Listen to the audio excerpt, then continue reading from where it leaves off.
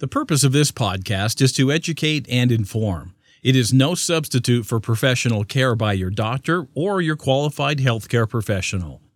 Never disregard or delay professional medical advice because of something you've heard on this podcast or in any linked material. Guests who speak on this podcast express their own opinions, experience, and conclusions. Dr. Shirley neither endorses nor opposes any particular opinion discussed on this podcast.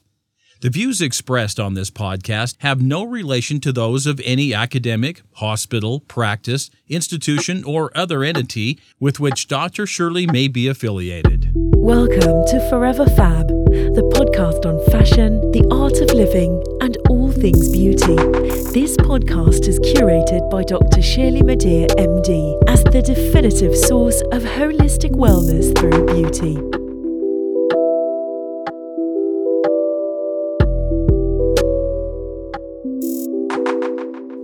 Today's topic, less is more. I can't even believe I'm saying that. Maybe less is more. Transparency in beauty. This is my interview with the inimitable Meg Pride. Meg Pride is the founder and CEO of Brandify, a Richmond, Virginia-based company dedicated to making skincare accessible through their mobile app. With experience in both the consumer packaging goods industry and the technology sector, Meg recognized the opportunity that technology had to create more transparency for its consumers, and we will be talking about that. As a result, she launched the Brandify app in 2018. Congratulations on this being what milestone for you? Many years, right? Thank you. Yeah. 4th birthday coming up. 4th birthday. It's a big one. She joins me via StreamYard today to discuss entrepreneurship, innovating, and the whole women in tech sphere. Welcome, Meg. Congratulations on all of your success, and welcome and thank you for being a beautiful member of the Forever Fab community. I am so happy to be here, Dr. Shirley. Thanks so much for having me, and I can't wait to talk about all those good stuff, good things you mentioned, like women in tech. Yes, let's get in it. So, Ms. Meg, what inspired you to create a skincare tech company, if I may call it that? Yes, absolutely. It's been a winding journey.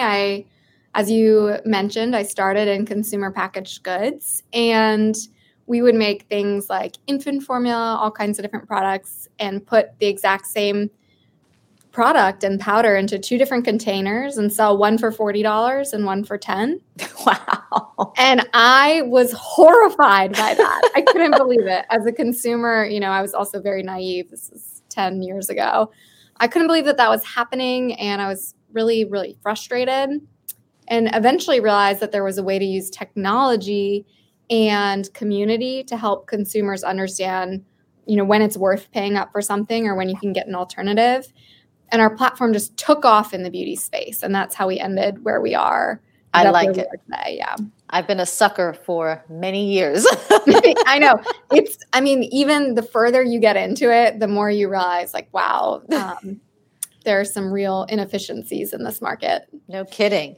Now, why do you think transparency is so important in the beauty industry?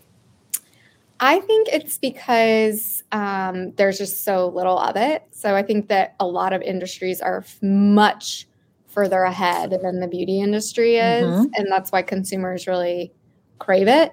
And honestly, this is a pretty passionate take, but I think it's because, there are big beauty companies that from the very beginning have had heavy interests in protecting kind of their margins and space. And right. Yeah. And their intellectual property. Yes. And that drives a lot of it. Intellectual property. Yes, exactly. You're the doctor, so. I also think that, some people like the story of a brand, right? They like to be mystified or romanticized with this ingredient that came from this very special, unique tree, in Madagascar. And we've honed that now to have its special properties to completely get rid of wrinkles. So do you think there's still a place for the story or the ingredients, behind the beauty brand?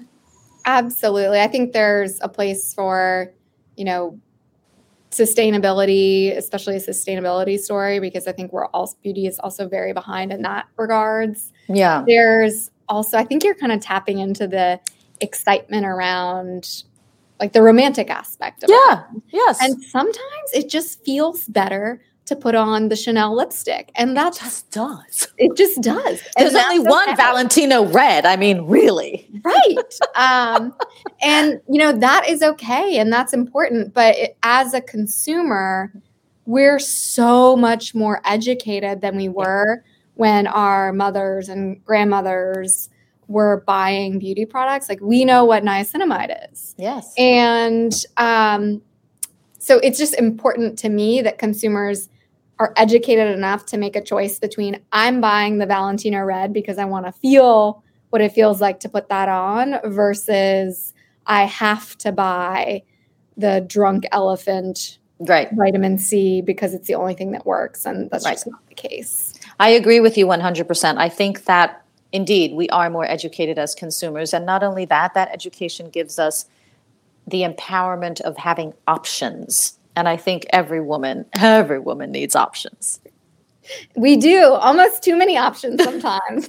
Almost too many options sometimes. But you're right. I mean, we now know, or to demand and to insist that there be no lead in lipstick. So yes, we are better educated and I think better for it. And I think that creates not only better consumers, but better beauty. I completely agree with that. It's so just like the little things in the industry that have persisted for so many years. Like, it's one thing to not have lead in the lipstick, but I wonder how many consumers, thank goodness, how many consumers know that there's like a weighted magnet put in the high-end lipstick cases to make it feel heavier. It's just those little things that, I get really excited about educating consumers on. So are you going to write a book about these trade secrets, or is that part of the class that you are currently teaching in Virginia? It is not. I'm just teaching a venture velocity class. Not just, that's major. It's fun. It's so much fun. I'm excited. I'm guest lecturing tonight and we're talking about KPIs and more the tech side of things. Oh, wonderful. But I don't know. I think you should write the book. You already have a book. I have a very on my upcoming beach vacation. I will let you know. The books that I have are very nerdy and very clinical based. So I haven't quite written the consumer book yet, but soon come.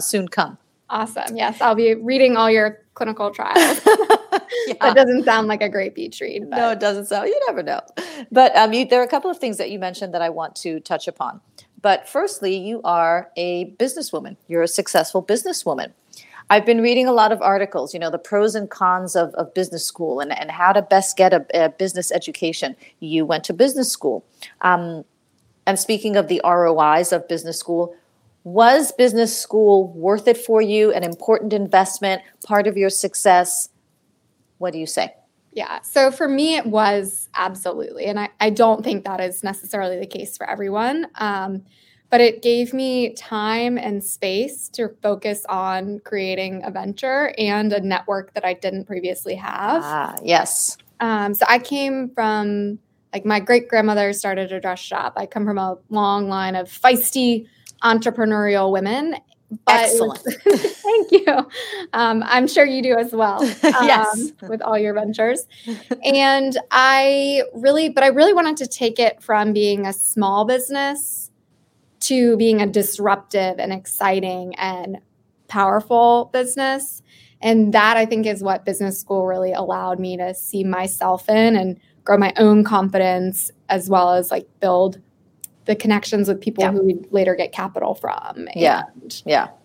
I do think that is an important aspect of business school. I mean, I haven't been to business school, but from what I hear, I understand that, the social aspects, the networking, the connections that you make, and then the fact that when you are ready to create a venture, if you so choose to do so, you have people who had either mentored you, or you can rely on mentoring or assistance or whatever the case may be. So I do agree that business school does provide that opportunity.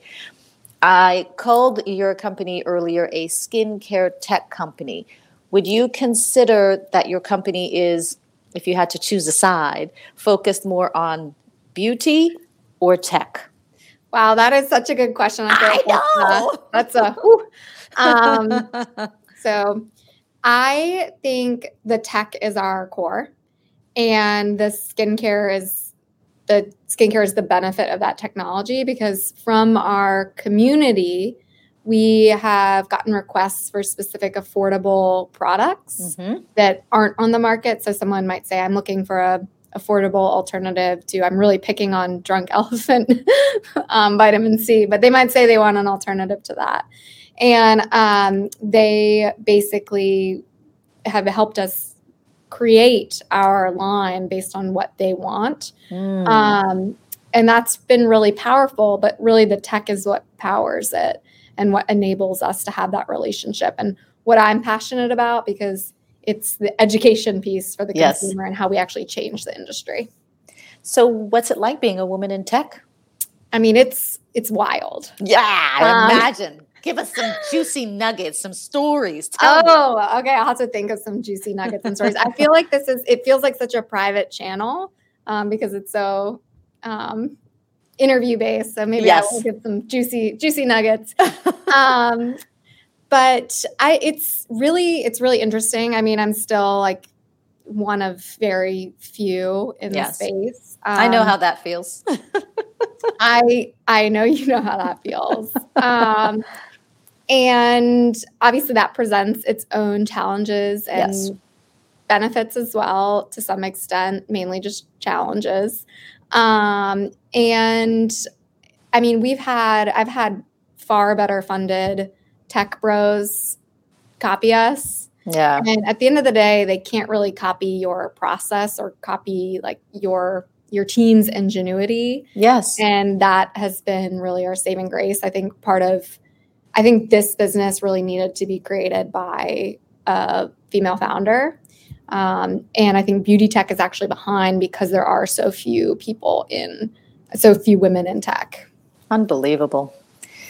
Let us live your process. How do you innovate? What is your creative process? You mentioned earlier that you rely on your consumers, on the people who subscribe to your app, to let you know what it is specifically that they're looking for. So when you have that data and that information, how do you use the tech to inform you about how you're going to innovate product? Yeah, so it's really multiple data sets from the technology, but I am such an old school kind of techie in the term that I mean, like talking to real people. Yes. And user interviews. I am a freak about it, basically. So the more user interviews someone can do, the better. There's an app called Prototype on Paper. It's great. I think it's just POP. Yes. You can literally draw out whatever app you're thinking about making and then make it clickable. We used to go into Target and I would, kind of stalk people in the cosmetics aisle being like, can you like test this out? Tell me what you think. Are you looking for an affordable alternative too? And those kind of conversations are invaluable as you're building your product. Yeah, I agree. And I'm glad you're an old school techie in that one of the first things that you do is actually you look to the source and speak in real time with the source, with the person, as opposed to let me go Google that. Yes. Yeah. There's only so much you can get through a data dashboard and Google. Like it really comes from talking to your consumer, which I know you do a lot of every single day. Yes, I do. And it's a very special thing. It helps to enhance not only the relationship, but then you really get a feel for the person and what they're looking for. So I do think it's important. Kudos to you on that. Now let's generalize a bit and talk about the beauty industry. How can the beauty industry do better for its consumers and the planet? Okay, so I think I'll start with the planet because this one it's really messy. Yeah.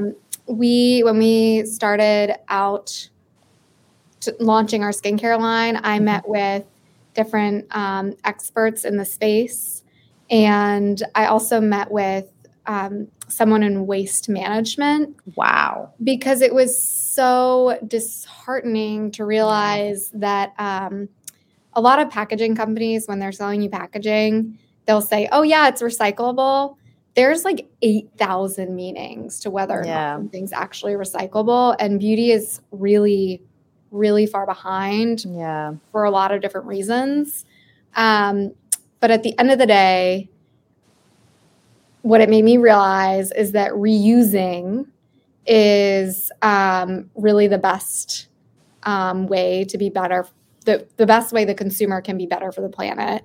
So I don't know if you use, like, I use my little serum bottles as bud vases. But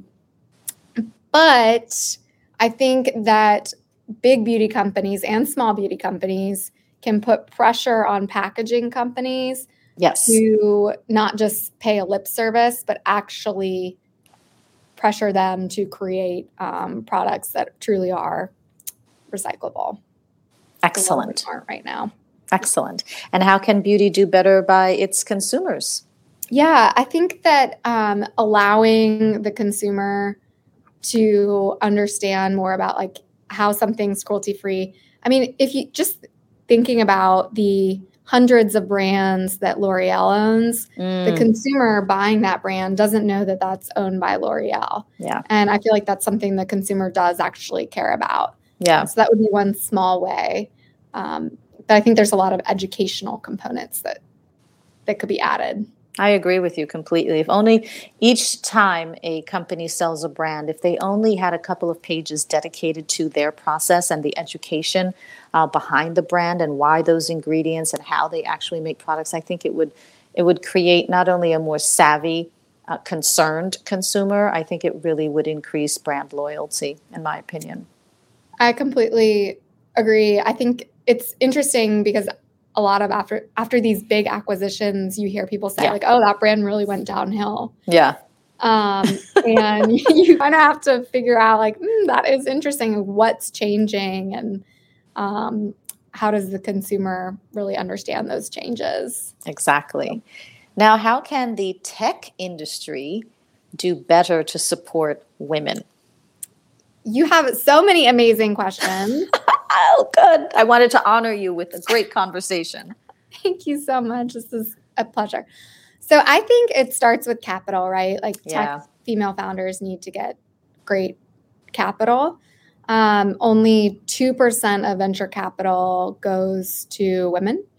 And I think that's really frustrating. But I also see the great lengths that female founders who have come before me have gone to support other female founders with capital, with advising, and that's materially changed the outcome of my business. I have a couple great advisor investors who have come before me who really have supported us along the way. And we have amazing male investors who are also female advocates for female founders. And I really feel like we're very lucky in that regard. So they get it. You found some men who get it. We found some men who get it. And I am just thrilled because they also just have really supported us along our journey. Wonderful. Now, just tell me, how does the Brandify app work? Yes. So you log on and you can search for high-end products. So whatever you might be looking for, and then read very in-depth reviews that users have submitted comparing two products. My team also adds an ingredient comparison and whether or not something's cruelty-free. That's really important to me. And I know to many users. And so it's as simple as that. But what is exciting is that we've launched community sections. I can now follow you on the Brandify app and get all your recommendations.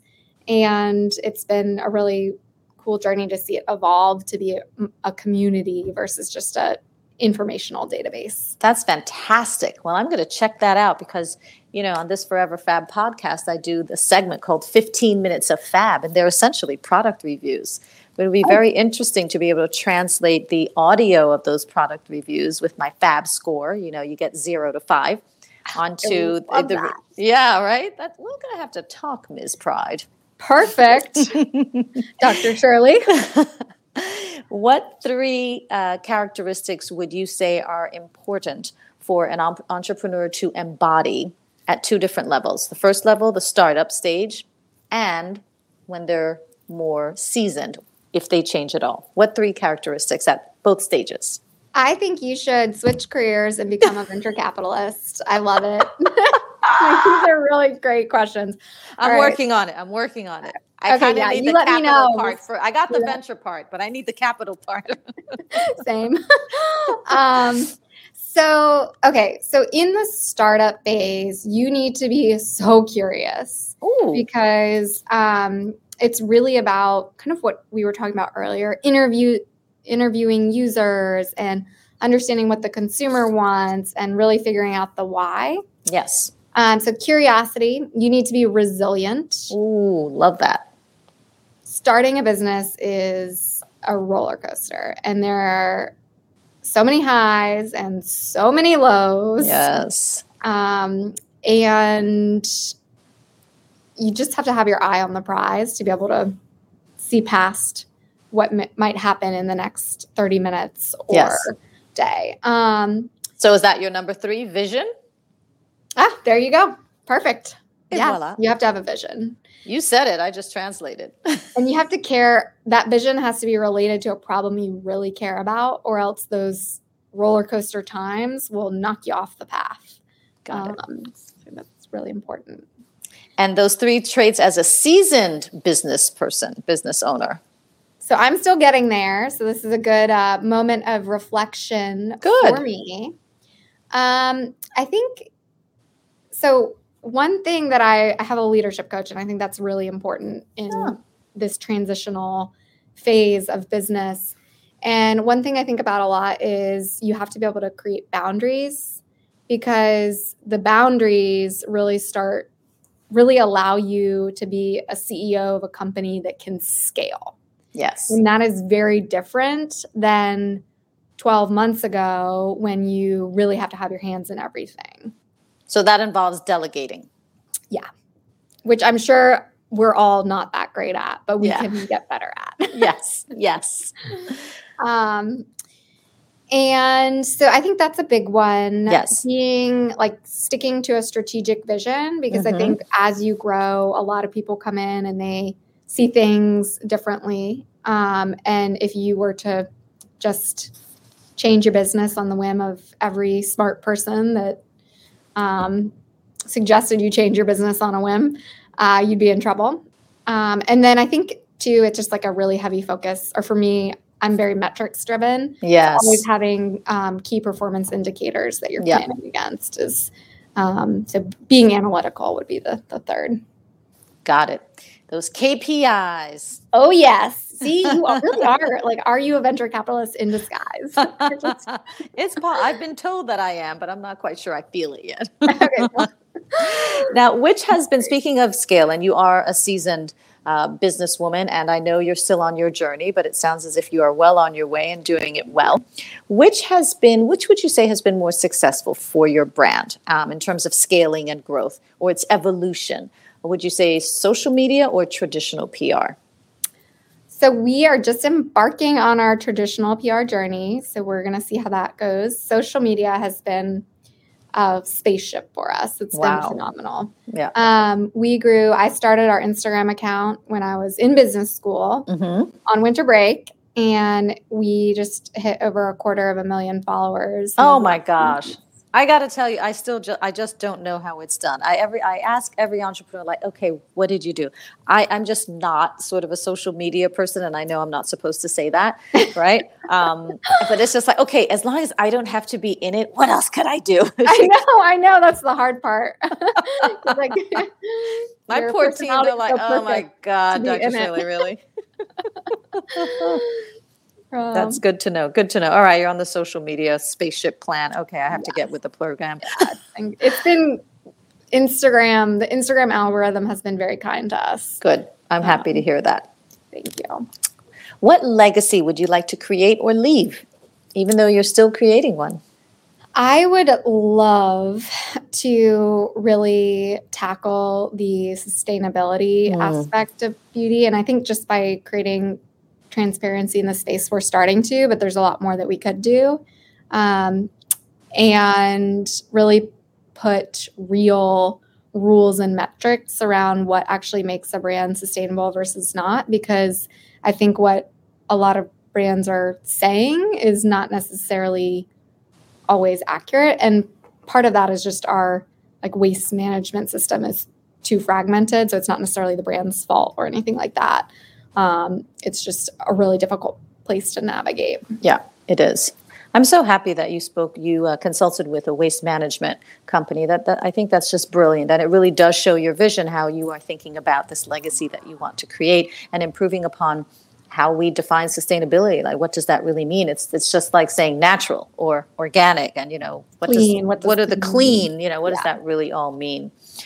Now, what is, speaking sort of about waste management, give me one beauty product that you absolutely cannot dispense with. You cannot live without it. You wouldn't even think about wasting it.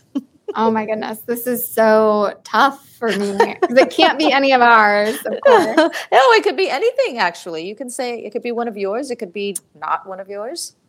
So let's see. What you just have to like super duper crazy love it. Okay. All right. All right. So I do really love our daily triple serum. There you go. Okay. But I have so many. I mean, my countertop has so many products on it. Right. I think my next video, maybe this is Instagram worthy, maybe in my climb to 100 followers. Maybe maybe what I'm going to do is just interview people about their beauty cabinet, like show a picture and just be like, okay, what's up? Yes. Like, what's the favorite? Yeah. The expensive product that I really do love and repurchase every winter is the Perricone hyaluronic acid. I see moisturizer. you.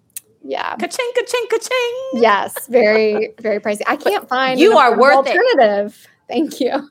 Yeah, HAs are kind of tough because it's an ingredient that's everywhere, and yet it's not abundant, enough or effective enough. It's, it's like number 13 of, 15 products, that sort of stuff. HAs are tough. Yes. Our serum actually has 5 molecular weights of hyaluronic acid in it. There you go. Yeah. That's the answer. Yes. Different molecular weights. I like it. I might have to revisit that app.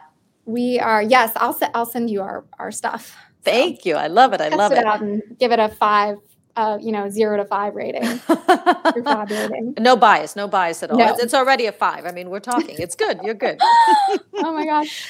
Do you have a wellness routine? And if so, what does it entail? I do. And I actually want to just redefine the beauty industry name to be like wellness. Agreed. Can we just do that? Can we just decide right now? That's like fundamental for me. It's just like, stop calling it the separate thing. Beauty, skincare is self-care. Wellness is self-care. It's all about taking care of yourself. I think we've just decided that we're renaming the industry. That's it. It's done. So I have a lot of little wellness routines I like to sprinkle throughout my day. Yes. 3:00 tea time. Yeah. And I am also a big gardener. So my morning coffee routine whilst looking at my plants, very important to me. Yes. And that's my little wellness. Of course, before my multi-layer skincare routine. But I actually do, like during the summer, even when I'm going outside for 3 minutes, I will put on sunscreen. Oh, yes. In the morning before I've done my skincare routine, come back in and start from scratch. Oh my gosh. The whole sunscreen thing, because I do total body sunscreen, it's a process. There's first exfoliate, then moisturize, then sunscreen number 1, then, mica based, shimmery stuff. I just got to go out looking like Cleopatra. I have to glow. I have to glow all over. You are glowing. So that's amazing. What's your favorite sunscreen right now as you're doing your all body? Ooh, I'll tell you afterwards because I have a few. Ooh, okay. I have a few. But unfortunately, this leads us to our last question. Meg. Oh, this has been so much fun. Thank you. How did the time fly? The time just slipped through my fingers. Where did it go? We made some serious progress. We made serious progress. Venture capital, and we're renaming the beauty industry. And you will be the queen of sustainable beauty. Absolutely. Perfect. So the last question is the Fab 5. What are your top 5 recommendations for living a beautiful and fabulous life? Top 5. Oh, so fun. Okay. So, have/hug your pets. Aw.